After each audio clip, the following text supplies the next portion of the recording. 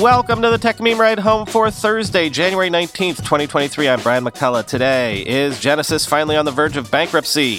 Instagram wants you to take a break from Instagram, and they're even willing to give you tools to do so. Frowny face for Amazon for shutting down the Amazon Smile program. Wikipedia gets a big redesign. Some numbers on where investor dollars are going in tech right now. And is San Francisco back, baby? Maybe because I'm coming to town for a visit. Here's what you missed today in the world of tech. Is another one about to bite the dust? Sources are telling The Block that Genesis creditors are negotiating a bankruptcy plan with the firm and weighing a 1 to 2 year forbearance period in exchange for cash and DCG equity. Quote, creditors like the Winklevoss twins Gemini would agree to a forbearance period in most of the payments of between 1 and 2 years under the prepackaged bankruptcy plan, according to one of the sources. In exchange, creditors will receive cash payments and equity in Genesis parent company Digital Currency Group, the source said. Gemini formed an ad hoc committee late last year in an effort to coordinate efforts with other creditors and advocate together for a resolution after Genesis halted withdrawals on its platform.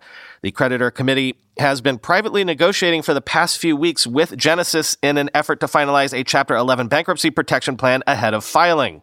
Publicly, Gemini co-founder Cameron Winklevoss has been feuding with Barry Silbert, the head of Genesis parent DCG. He's accused him of commingling funds at the crypto conglomerate, negotiating in bad faith, and in his most recent open letter, insisted he stepped down as DCG's top executive, end quote. But there's another wrinkle here, remember? Digital Currency Group owns CoinDesk, which we quote from all the time, and which you'll remember broke the news that sparked the whole FTX meltdown, which led to the current situation that Genesis is in. The publication might have killed the parent company. Well, CoinDesk has apparently retained investment bankers at Lazard to help the outlet explore options, including a partial or full sale after apparently numerous indications of interest. Quoting the Wall Street Journal, CoinDesk's parent company, Digital Currency Group, or DCG, has received multiple unsolicited offers north of $200 million in the past few months, according to people familiar with the matter. DCG acquired the media company in 2016 for $500,000, the people said. CoinDesk generated $50 million in revenue last year from online advertising as well as its index and events business, they said, end quote.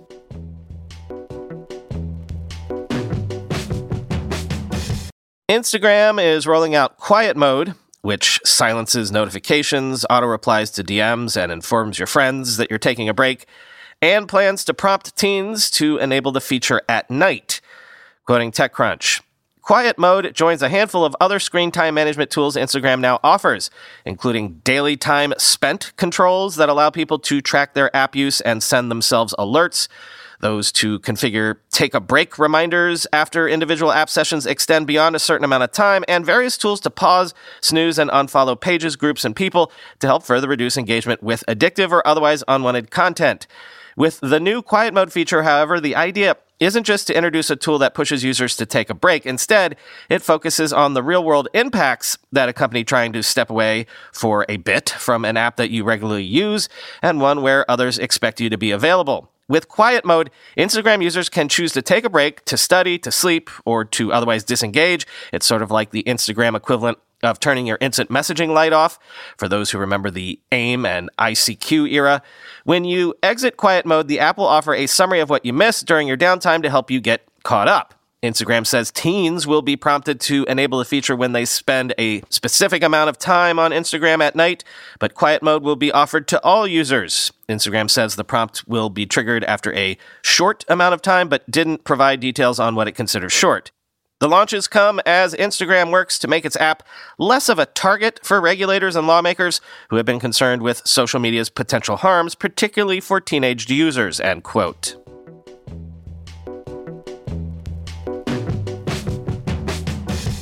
Amazon is planning to shut down Amazon Smile. This was a scheme launched back in 2013 to let customers donate 0.5% of the purchase price of various eligible items to a charity. The smiles end on February 20th. Quoting The Hill, In a letter sent to Amazon Smile customers Wednesday, Amazon explained the program, quote, has not grown to create the impact that we had originally hoped. With so many eligible organizations, more than 1 million globally, our ability to have an impact was often spread too thin, Amazon wrote. According to Amazon Smile's website, over 1 million charities have benefited from the program. A spokesperson tells Nexstar those charities have received $500 million, with the average annual donation being less than $230. Amazon now plans to wind down Amazon Smile by February 20th, 2023. We will continue to pursue and invest in other areas where we've seen we can make meaningful change, from building affordable housing to providing access to computer science education for students in underserved communities, to using our logistics infrastructure and technology to assist broad communities impacted by natural disasters, the company said. Those charities that will be impacted by Amazon Smile coming to an end will receive a one-time donation worth 3 months of what they received in 2022, Amazon explained. Charities will still be able to receive donations until the program officially ends, end quote. So lots of people saying that Amazon's reasoning for ending the program, that it was spread too thin, is pretty weak stuff. I mean, there's spreading thin, and then there's also the concept of spreading broadly, doing a lot of good. Lots of people used to do things like effortlessly contribute to, say, your school's PTA and such. As Dominic Chu tweeted, quote, I'm sure a lot of smaller nonprofits in America are beneficiaries of the Amazon Smile charitable donation platform. They're likely the ones more hurt by its shuttering than larger charitable organizations, end quote. And here's Adrian Bradley from Twitter. This is so rubbish. Amazon Smile was such an easy thing to do, and even if it didn't raise as much money as it hoped for, some orgs, I reckon, even that small income stream was a lifeline, end quote.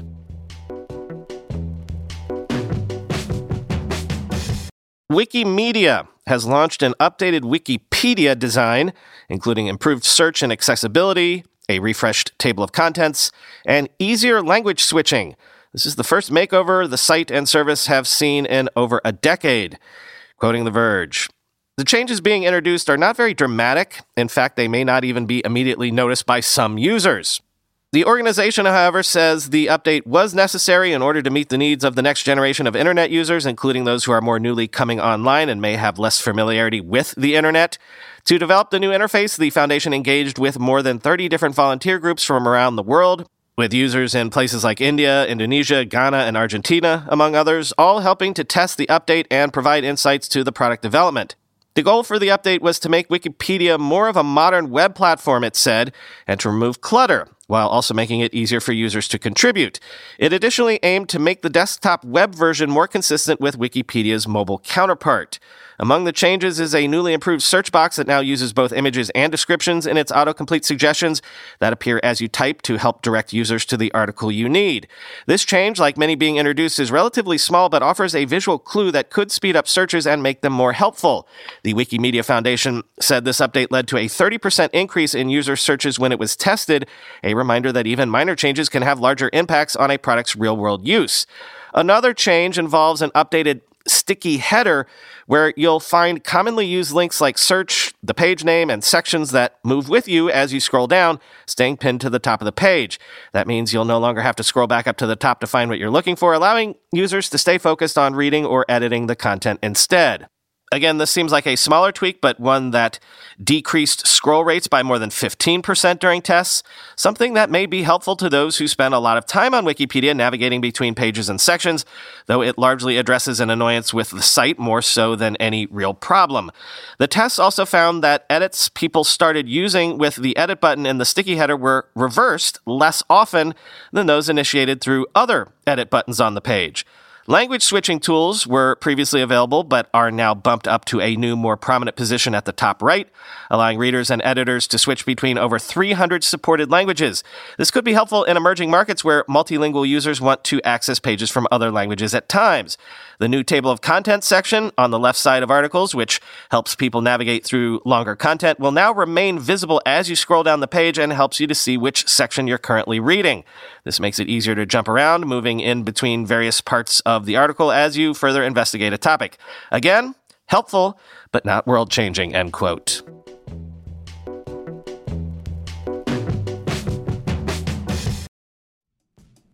When you go through airport security, there's one line where the TSA agent checks your ID and another line where a machine scans your bag. The same thing happens in enterprise security, but instead of passengers and luggage, it's end users and their devices. These days, most companies are pretty good at the first part of the equation where they check user identity, but user devices can roll right through authentication without getting inspected at all. In fact, 47% of companies allow unmanaged, untrusted devices to access their data. That means an employee can log in from a laptop that has its firewall turned off and hasn't been updated in 6 months, or worse, that laptop might belong to a bad actor using employee credentials. Kolide finally solves the device trust problem. Kolide ensures that no device can log into your Okta-protected apps unless it passes your security checks.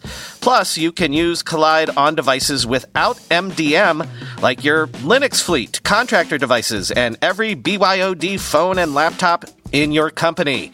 Visit kolide.com/ride to watch a demo and see how it all works. That's KOLIDE.com/ride, kolide.com/ride.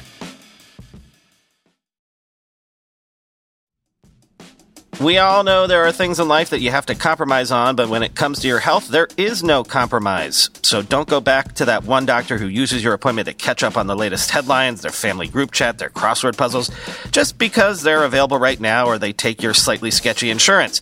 Instead, check out ZocDoc, the place where you can find and book doctors who will make you feel comfortable, listen to you, and prioritize your health. And you can search by location, availability, and insurance, so literally no compromises here, because with ZocDoc, you've got more options than you know. ZocDoc is a free app and website where you can search and compare highly rated in-network doctors near you and instantly book appointments with them online. Once you find the doc you want, you can book them immediately, no more waiting awkwardly on hold with a receptionist. And these docs all have verified reviews from actual real patients. We're talking about booking appointments with tens of thousands of top-rated, patient-reviewed, credible doctors and specialists. I have personally used ZocDoc to find a podiatrist when I needed one for the first time ever in my life. Go to ZocDoc.com/TechMeme and download the ZocDoc app for free. Then find and book a top-rated doctor today. That's ZocDoc.com/TechMeme. ZocDoc.com/TechMeme.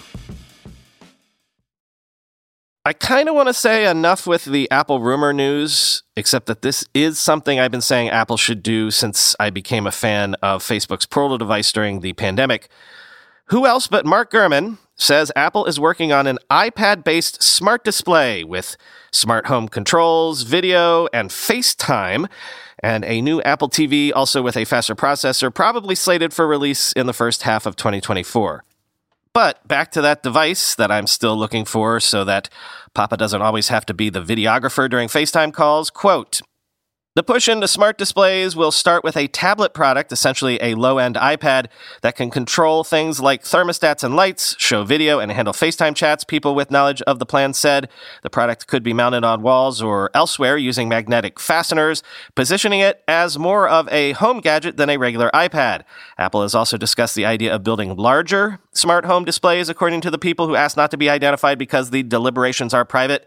Work on a long-anticipated product that would combine the TV box with a smart speaker and FaceTime camera also has suffered setbacks, though that project is still ongoing. The device was initially targeted for release this year, but the timing has slipped.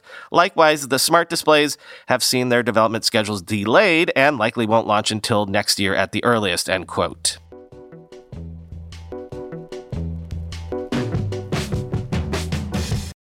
Finally today, some interesting data points from Startup Funding Land, but also from Startup Land itself. An analysis from Crunchbase says that funding to VC-backed Web3 startups fell from $29.2 billion in 2021 to $21.5 billion in 2022. But as last year went on, the numbers got even worse. Q4 2022 funding fell 74% year over year at Web3 projects, from $9.3 billion to just $2.4 billion. And analysis using AngelList data shows that Series B valuations have fallen 50%, from a $250 million median valuation in Q1 of 2022 to a $125 million median valuation in Q4 of 2022, quoting Eric Newcomer. For much of 2022, the narrative has been that the tech IPO market and late-stage growth rounds were essentially frozen. But many investors, armed with billions in dry powder, instead shifted their attention to early stages, helping buoy valuations at seed, Series A, and Series B. AngelList data shows cracks in those early-stage valuations emerging in the second half of 2022. Even seed round valuations began to fall by the fourth quarter. Surprisingly, by volume and tenor, venture activity in Q4 was nearly identical to the second quarter of 2020 when COVID first hit startups and everyone else was panicking. Abe Othman, head of data science at AngelList and report co-author, wrote in an email, "At the time, that was the worst quarter for venture since we started tracking in 2016. Of course, that quarter was followed by a quick recovery and then an investment frenzy, but this time feels different. I believe it would take a jovial temperament, perhaps verging on delusion, to anticipate the same rebound happening over the next several quarters," end quote. Among those startups reporting a change in their price per share in the quarter, the percent of startups that raised a favorable round of financing or sold the company above the last round price dropped by 17 percentage points year over year to just 67%, according to AngelList. While the dip in the second half of 2022 is worrying, it doesn't seem akin to anything like the dot-com bust level turbulence. The majority of startups are still raising at premiums to last rounds of funding, and pre-seed valuations don't even seem to have been affected yet by the downturn. If you just zoomed out and looked at 2022 as a year, things actually weren't so bad. Year over year, average valuations increased at all stages in 2022, the report says. But of course, the poor performance for valuations in third and fourth quarters of 2022 raises questions about what this year will look like, end quote. And also this narrative violation, Vox says that people might be moving back to San Francisco. Quote, "Over the last 12 months, San Francisco has seen the second biggest worker population gain of any area in the United States, according to LinkedIn. The January data, which measures when people update their locations in their profiles, showed that for every 100,000 LinkedIn users, 83 of them moved to San Francisco in the last 12 months. The workers largely came from Los Angeles, Dallas-Fort Worth, and Washington, D.C. The data represents a significant shift in population trends for San Francisco, which hadn't seen notable net gains in LinkedIn's data since 2017. The San Francisco metropolitan area had some of the biggest population declines from 2020 to 2021, losing more than 125,000 residents, according to the latest available census data. Indeed, more people are now coming to San Francisco than leaving. By the end of last year, nearly 2 people were coming to the metropolitan area for every 1 that left. LinkedIn wasn't able to provide the net change in area members since the start of the pandemic. The area was still bested by Austin, where prices are still relatively cheaper and where there's no income tax, but that's been the case for years now, end quote. Well, speaking of Austin, though, I saw a tweet yesterday from Ethan Mollick, who's a professor at the Wharton Business School. I'm going to share the link to it in the show notes, but I really hope someone does a deeper write-up on this angle, quoting the tweet. "Last quarter, only 23% of U.S. venture capital went to Silicon Valley. A low number, but it fluctuated every quarter. So what emerging tech center has been on the rise? Not Miami at 1% of venture money captured, or even Austin at 1.4%, but Los Angeles at 12.5%, joining the big leagues of Boston, 11%, and New York City at 14% of all venture investment attracted," end quote.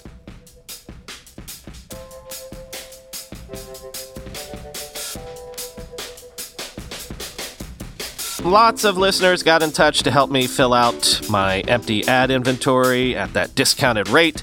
In fact, you heard the first ad for those today. Of course, I always want you to patronize our sponsors, but do me a favor and pay special attention and give special consideration to these ads because they're from your fellow listeners.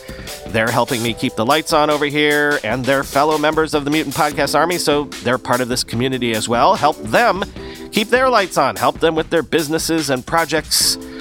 I'll try to keep identifying the ads from listeners to help you do so. Thanks in advance, y'all. Talk to you tomorrow.